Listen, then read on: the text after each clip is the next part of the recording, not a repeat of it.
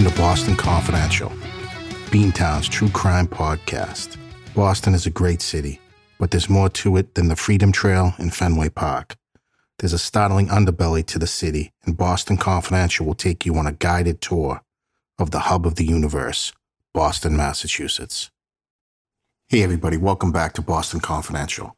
My name's Barry McGuire, and I'm your host. I'm a 20-year private investigator on the streets of Boston, and I help run a company called Impact Due Diligence Investigations. If you need anything in terms of investigative services, feel free to contact me at Impact. If I can't help you personally, I'll certainly direct you to the right person or agency. All right, guys, let's get to it. We didn't publish a new episode last week, so the last time I actually spoke to you guys was about the Melissa Benoit case in Kingston, Massachusetts. And we got a hell of a response to that case. I knew we would. It was going to pull on a lot of heartstrings. It's just something that should never have happened. It had totally devastated the Benoit family naturally. They've never been the same. But Kingston has also never been the same over that. And man, it's just a horrible case. And the guy who did that, Henry Meinholz, he naturally received a life sentence without parole, but he only ended up serving 10 years before he died. And as I had discussed in the episode, there's people in law enforcement in Kingston and on the South Shore who believe that Meinholz may have been responsible for more horror, really. They don't know if he's killed anybody, but there had been some reports, naturally during the years of, creepy old men doing creepy old men stuff. And I think that was a buildup for Henry Meinholz. He'd do that. He'd drive around and touch himself inappropriately. And at one point he said in 1980 he had raped a girl at knife point. But I don't know if I believe the timeline there, because you see, it's conveniently outside the statute of limitations, right? That would have given him, 10 years. And if it's not a homicide, the statute of limitation dissolves in 7 years in criminal cases, right? So he's basically admitting to something that he couldn't be prosecuted for. But I think he was a whole bunch of crazy. And did he contain his craziness to that purported rape in 1980 and then what he did to Melissa Benoit? 2 episodes in a decade? Is that how those guys operate typically? I don't think it is. So I also wanted to thank everybody on the emails I got on that case. I guess it came across in the podcast that I had a bit of a difficult time with that one. And I do, because I remember it playing out on the news in front of me, and that poor girl who did nothing but leave her dad's grave. And that was new information to me. I didn't know that at the time. I don't remember if the news ever portrayed her as leaving the cemetery and trying to get home. Then she runs into Meinholz. But man, what a tough case. But all right, guys, we're on to the next one. And we definitely have to go back into the Wayback Machine. What is it, 39 years, coming up on 40 years now.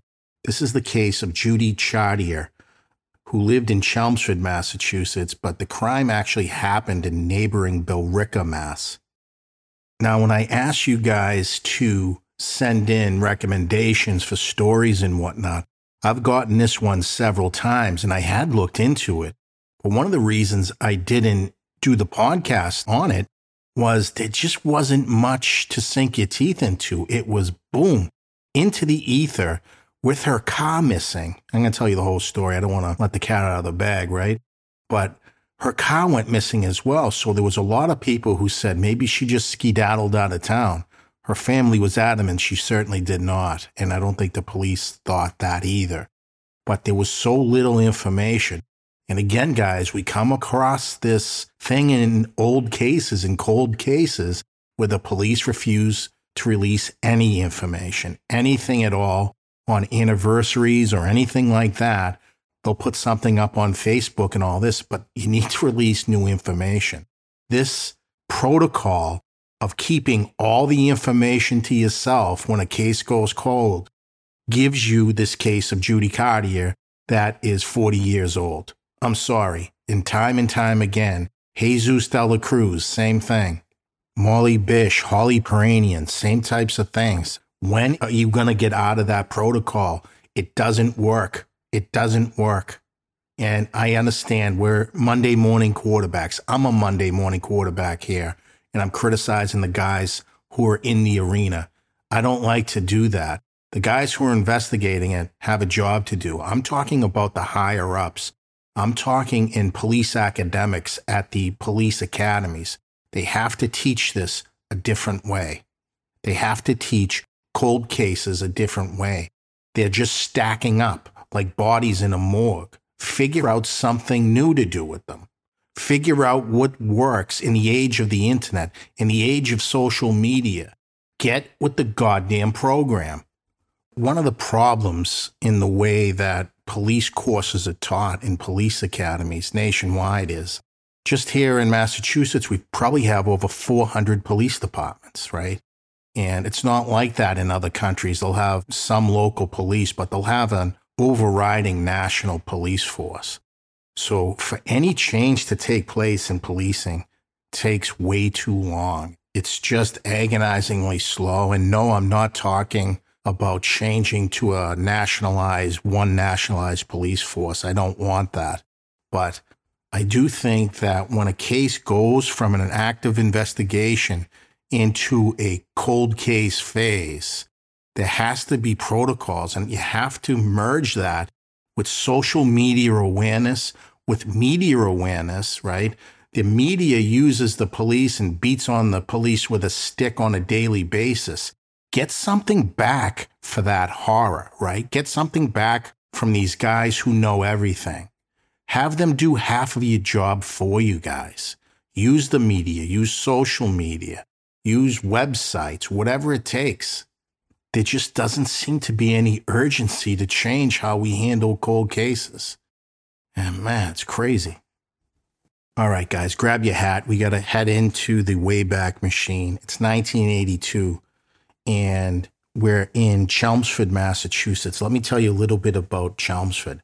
Chelmsford is just, I guess, southwest of Lowell, Massachusetts. And it was the third largest city in Massachusetts, I think. A lot of residents of Chelmsford work at the University of Massachusetts in Lowell. That's a pretty big employer. They have several other large employers in Lowell as well. So Chelmsford actually, at least one portion, the neighboring portion, the bordering portion, is kind of a suburb of Lowell, Massachusetts. And it was definitely that way in 1982. And it was kind of rural. You're actually closer to New Hampshire than you are to Boston. It's probably about a 45-minute drive to Boston and probably a 20-minute commute to Nashua, New Hampshire. So you had people heading out to work in several different directions in Chelmsford. Physically, Chelmsford is a beautiful area, very wooded, beautiful homes, and it was a little more low-key in Chelmsford than it is now. It was more of a small town feel in 1982 than it is in 2022. I think there's about 35,000 residents in Chelmsford, and I think it was probably about 28,000, 29,000 back in 1982. It's definitely grown. And today, Chelmsford, there's beautiful restaurants, malls, and all this other stuff. In 1982, not so much. I think if you wanted to go out to a decent dinner from Chelmsford, Lowell would probably be the first choice, then Nashua, Boston, etc. Wasn't a lot happening in Chelmsford in the 80s, I can tell you that. But what it was an excellent place to raise a family, safe, probably as safe as you can get in Massachusetts, so I don't know. And the Chartier family, they were a large family. Bill Chartier was the dad, and Judy Chartier was mom. And I believe Judy stayed home for a while. They had a large family. She probably would have done less work going to a job than staying home with all those kids. But that's how it was back then.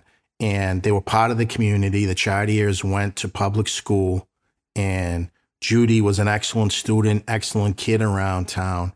In 1982, she was 17 years old. She was stunning, dark hair beauty, dark eyes, just a really beautiful girl. She excelled in school, and she had this thing with animals, people say. During my research, I've seen it more than once. Like, I guess squirrels would just come right up to the kid and like eat out of her hand, bunnies, those type of things. So people thought Judy was going to have some career or some more intense interest in animals going forward. But she was a happy-go-lucky kid, and she had a car that she really loved. Judy had a 1972, I believe it was, Dodge Dart. And it wasn't just the Dodge Dart, guys, if you remember this car. It was the Dodge Dart Swinger version, which I think had a cloth top. The car's, like, looking back, just really pieces of junk. But she loved this car. And you know how you are with your first car and stuff like that. She'd drive her friends around. They'd roll down the windows in the spring, summertime. And they'd rock out, I guess she liked hardcore rock and roll. So she'd blast the music. She'd have 4 friends in the car. And you're a teenager, you have some freedom, your whole life's in front of you, and you don't have a goddamn care in the world. I remember those days. And I think Judy Chartier's friends also remember those days. Unfortunately, they're in the past. Now, let me take you up to the day of the disappearance. This was Saturday, June 5th, 1982. Now, I know I had mentioned that Judy was from a large family. I don't think I told you how large it was. She was one of 7 kids. I'm one of 5, so I know what life is like in a large family. And Judy was also close with one of her cousins, really best friends. And Judy was scheduled to go to a party in nearby Billerica in the evening. The cousin couldn't go with her, but they had kind of spitballed the idea that Judy goes to the party. After the party, come back to the cousin's house, and they'll have a sleepover and all that. So that was kind of up in the air, but Judy was definitely going to the party. And the person she was going to the party with was her at least semi-long-term boyfriend. And his name is Roger Balcom. And I believe he went to school with Judy, and they had been dating for a while and friends for longer than that. Judy was a beautiful girl, so she always had guys approaching her, even if the boyfriend's present. You know how that happens when you're in the presence of a beautiful woman. But these two go to the party. There's about 50 or 60 people at this party at a private residence in Billerica. And Judy knew everybody there. I'm not sure if Roger did, but something happens where an older guy or a few older guys begin to talk to Judy. Judy was 17 and was a little bit older. I don't know by how much. She was a little bit older than her boyfriend, Roger. And at a certain point, she leaves with one of those older guys and gives him a ride. I don't know if it's a ride around the neighborhood, a ride to the liquor store. I don't know what happened there. And also, that's something that's omitted from the details I see in the media. I hope the police know who this was and all that. So they get back, and the boyfriend, Roger, thinks these two are actually flirting. And Roger and Judy get into a beef, and they leave the party at around 2 a.m. So again, one of the other things I didn't come up with in my research was how drunk were these two kids? Was Judy drinking, smoking grass, whatever, right? Whatever kids do at parties. Let's not be naive here, but it's 2 a.m. on a Saturday night. And are we supposed to believe that these two kids left this party sober? Because I don't. So Roger says they get into an argument, and at a certain point, she drops him off at her house. And they had like a system. Whenever they went out, she'd drop him off at the house and come home, and it would be like a signal. She'd ring the home phone twice and hang up, as not to really wake up the rest of the home. So that would be the signal that Judy was home safe. Now, Roger watched Judy drive to the end of the street and make a left-hand turn back to her own house. And he thought, okay, well, that's step one. he never gets that call from Judy that she was home. Roger went to sleep without getting that phone call. Typically, he'd call the house after that, but he just went to bed on this night. So Roger did see Judy take the left towards her house. That's the way she'd go home. But Mom was interviewed later, and I saw her on a Channel 25 Bob Ward special, and I'm going to put that in the show notes. It's kind of crucial in this case. Judy's car, the Dodge Dart, had a problem with the muffler, and it was summertime. The windows were open, so Judy Chartier's mom, who's also named Judy, said, she was in bed, but she was waiting to hear that muffler pull into the neighborhood and into the driveway. That never occurred. So the parents don't know she's missing. They assume she's sleeping over the cousin's house. They really don't know. They're not super worried. But at about 7 a.m., there's knocking at the door, and there's two guys that are there, and one of them has nunchucks, the Chinese fighting sticks. I'm sure everybody's familiar with them. And this goofball's swinging them around, but this duo say, "We miss Judy." Like, what are you talking about? You miss Judy. She was just here. Like, how could you have an opportunity to miss Judy, right? And they're acting very weird. The guy with the nunchucks is hitting trees. They just seem agitated, right? It's the most insane portion of this case, so pay close attention to it, especially when you're reviewing the Bob Ward special that I'll have up on the show notes. But the parents don't know Judy's missing, and they just think these kids had been drinking all night and are crazy. But one of the brothers comes, and he knows one of these guys, and one of the guys had been infatuated with Judy and had asked her out like a year before, but she was dating this Roger Balcom and said no. It's unknown if these two were at the party with Roger and Judy, okay? But when I'm watching this, there's a lot of questions. This portion of Bob Ward's special, to me, raises more questions than it gives answers. So at a certain point, Bob Ward says in this that when he told the police there was somebody at the door, and this interview was taken in Maine, 15 years after the murder, something like that. So Bob Ward says the police are now very interested in these two people. To me, I listened to wording very closely. Did the police not know about those two people previously? Isn't that the first thing a father would tell the police? We had two nutcases here swinging nunchucks all over the place. Man, it's just an odd segment. Judy hadn't even been reported missing yet. If these two guys did that, aren't they the laser focus of your investigation? All right, we'll return to that. So nobody really knows where Judy went after she made the left towards her house. It is thought, there's at least one theory, that Judy went back to that party. And it's said in all the research I've come up with that there was 50 to 60 people there, good friends of Judy, She was a popular kid. Roger was too, so they knew everybody. Roger wasn't there. So I think what they're trying to say is Judy took one of these older kids for a ride during the party, and Roger gets upset about it, and she gets rid of him by dropping him off. He's a little bit younger, and Judy did seem to have some attraction to at least one of these older guys. So the thought process is she gets rid of the boyfriend and goes back to the party. Nobody at the party will admit to that fact. People are pretty closed-mouthed about this. These are all friends, and I don't understand why. It's almost 40 years now.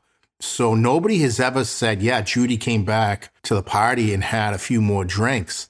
And don't forget, there's no cell phones, text messaging, and all that. So they couldn't have planned to meet up via text or call or anything like that. Judy would have had to go back to the party.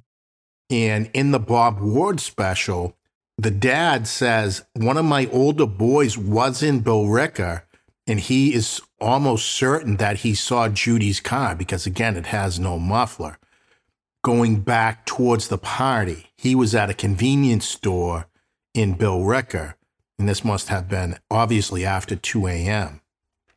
So the brother doesn't think anything about it because Judy's not missing yet. And if she was going back to the party, that would have been fine with him, you know.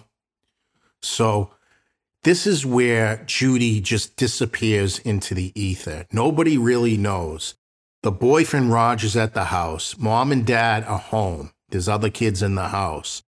So we've placed several potential, I don't want to say suspects, persons of interest, right? In any disappearance, in any homicide, you start in the inner circle and work out. Roger was home. Mom and dad were home. And then you got that thing at 7 a.m. with these two nutcases knocking at the door. I don't know what I would have done at that point, right? That would have been a telephone call to the police. And quite frankly, that might have been baseball bat time for me. You understand? Mr. Chartier is a nice guy. He's kind of reserved, a small guy. But I would have amped up my suspicions. Where's my daughter right now? And what are you doing here? I think there may have been fisticuffs if I was involved there. And again, in that special, it seems as though the police weren't alerted to these two guys. I may be wrong, but watch that special and see if you come away with that. Because, again, Bob Wood says after he does his special, the Chelmsford police say we're very interested in those two people. And it kind of made me feel like it's the first time they're hearing of it. Man, a lot of question marks there, a lot of question marks. So that's at 7 a.m. on Sunday, June 6th. And now the Chartiers are getting worried because Judy is not at her cousin's house. I don't know at what time they start verifying these things, right? But at a certain point, they go to the police, and Judy has just disappeared into the ether. And you want to know what? So has her car. So they go to the police, and the police don't suspect a runaway situation, but she's almost an adult and has a vehicle. So that kind of makes the police think that, geez, yeah, she may have just split for a day or two. Maybe she's got a new love interest. They're at the beach. I think they did lose some time here looking for Judy. And it's just a strange turn of events. And I didn't know that about this case, or I would have done it earlier. So again, guys, this case is hampered by that protocol where the police simply don't release any information about anything if it's an ongoing case. It's been almost 40 years now. Did you investigate those two jamokes at the door swinging nunchucks around? It's a question mark. You can't answer that as a cop? One of those guys I had mentioned had a love interest for Judy, and that's according to the brother. I think it was a younger brother. But, man, did it take 15 years to get that information? Or were these two guys suspects all along? And again, this protocol of not releasing any information, why don't you release those two names? If they were persons of interest, right, you can release those. Maybe that jars somebody else's memory. I haven't seen any of these names bandied around. It's crazy. Like, why don't you say who they were? So they do start looking for Judy, and I don't know how long it took. There's so many gaps in this case. It's just insane. There's not one thorough account.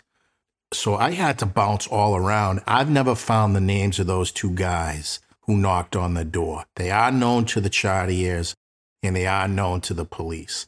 But pretty quickly, the case goes cold, and I mean dead cold.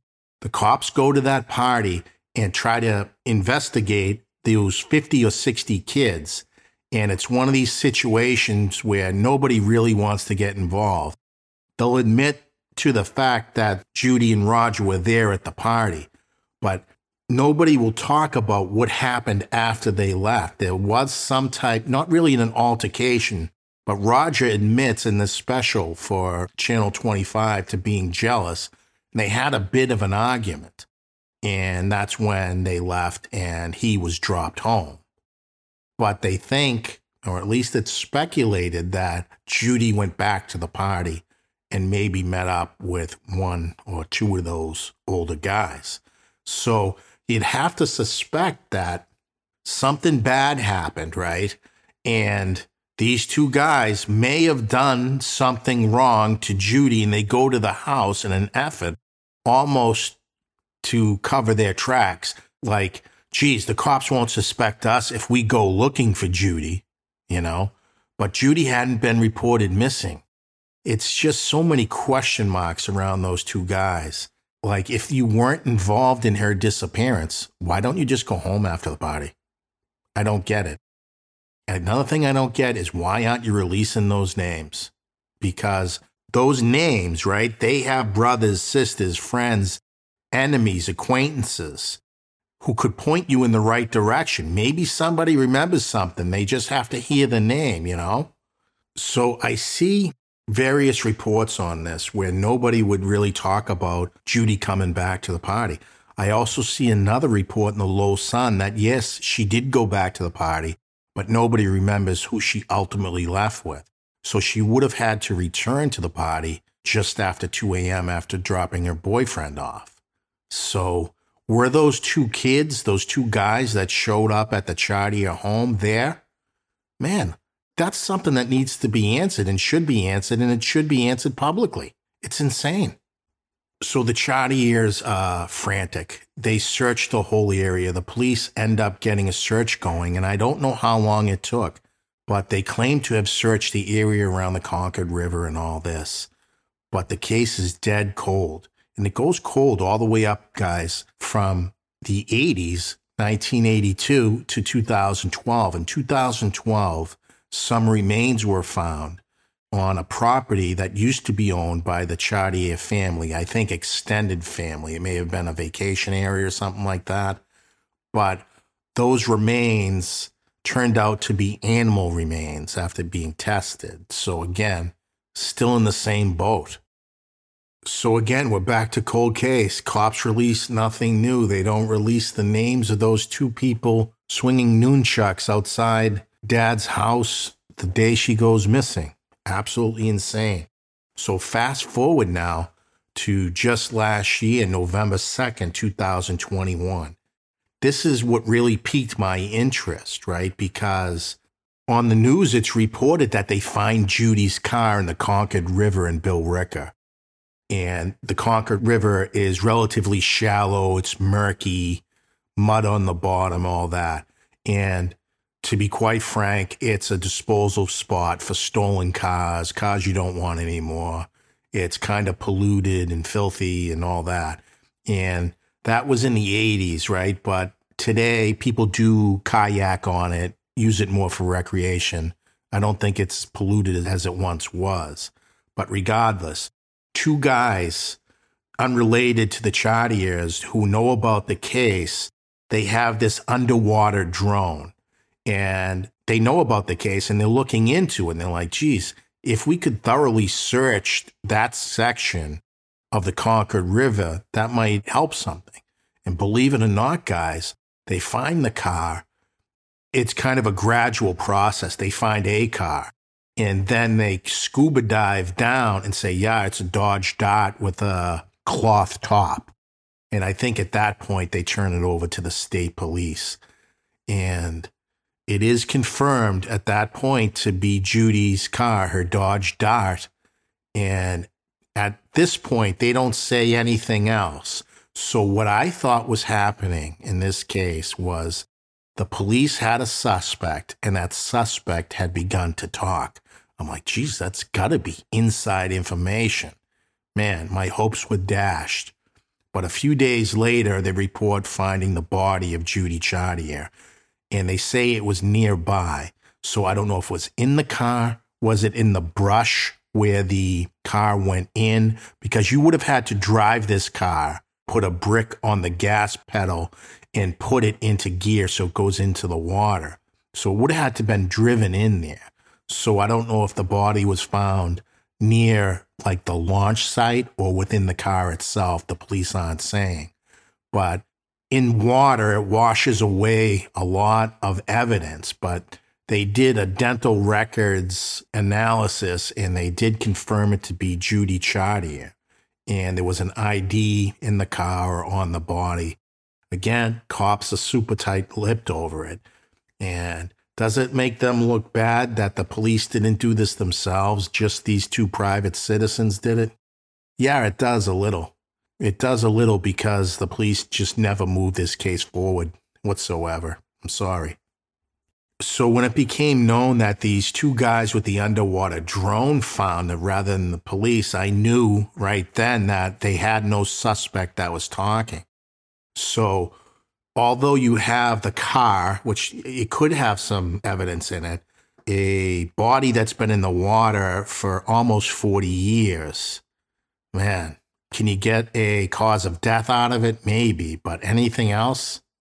I'm not entirely sure, so I don't know if this was the break that's going to solve this case, guys. I just don't know.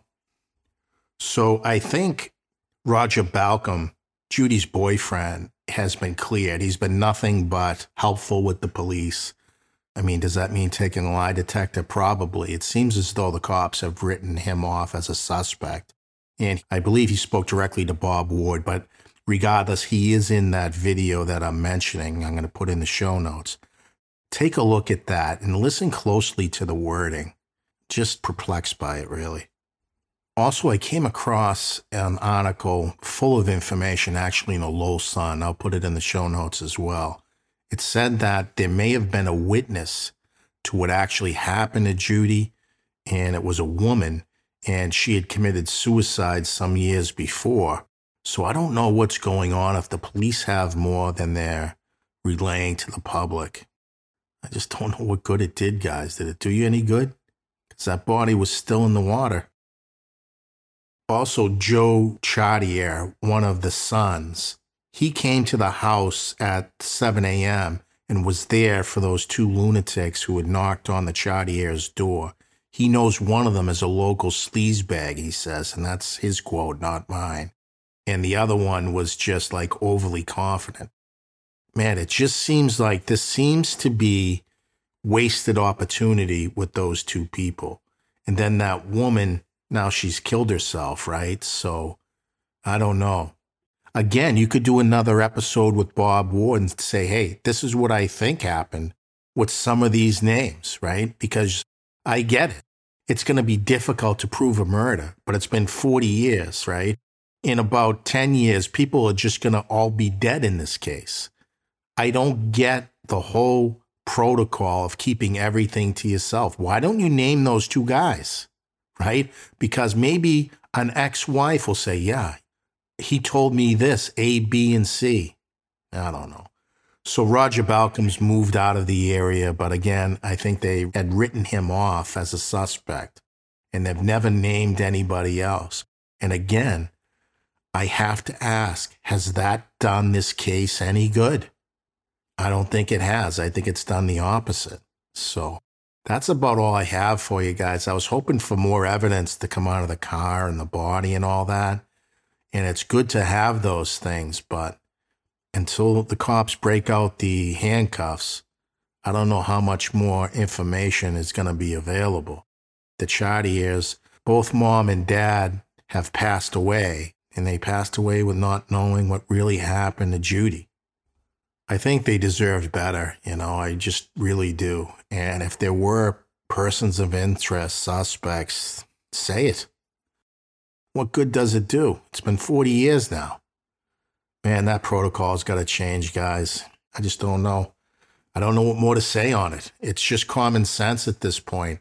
It's hard when people don't listen to common sense. You have to scream it, I guess. But I think that's all I have for you on this case.